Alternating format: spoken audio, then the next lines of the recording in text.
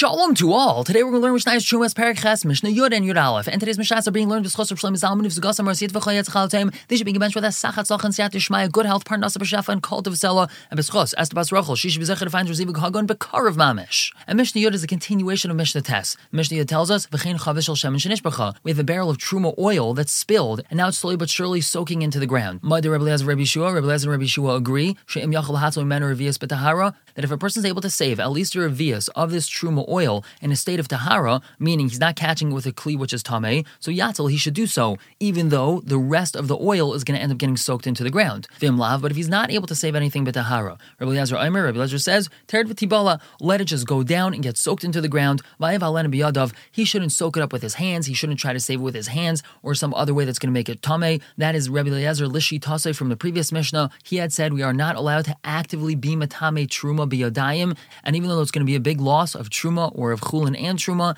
still we're not allowed to actively be matame biyadayim. Now moving on to Mishnah Aleph, now we're going to have Rabbi Yeshua. V'alzu on Rabbi Yeshua. On both of these cases, namely the case that we just said regarding the oil that's spilled into the ground, and the case of two Mishnayos ago of truma wine, which is about to spill into tamei chulin wine, Rabbi Yeshua tells us, Lo zuhi truma sheni mozer aleh milatama. That's not truma that I'm warned that I'm not allowed to actively be matame it. I'm allowed to actively be matame this because it's going to become tamei anyway. So in these situations, it's better to actively be matame the truma, so at least we're going to save ourselves something as opposed to letting it all go to waste. Rabbi Yeshua clarifies, the only thing I'm not allowed to be matame biyadayim is elamil achla. That's truma, which is going to be able to be eaten anyway. So if it's going to be eaten, so then you're not allowed to actively be matame biyadayim. So he speaks that out. Ubal tetama ketzad. What's the case that you're not allowed to actively be matame truma biyadayim? Even according to Rabbi Yeshua, let's say this fellow's going from one place to another place, and he has truma bread in his hand. A non-Jew tells him, you better give me one of those loaves and I'm going to make it tamei. If you don't give me the loaf, I'm going to be matame all of them. I'm going to go and touch all your truma bread, and now it's all going to become tamei. So Rabbi Eliezer says, let the guy be matame all of them.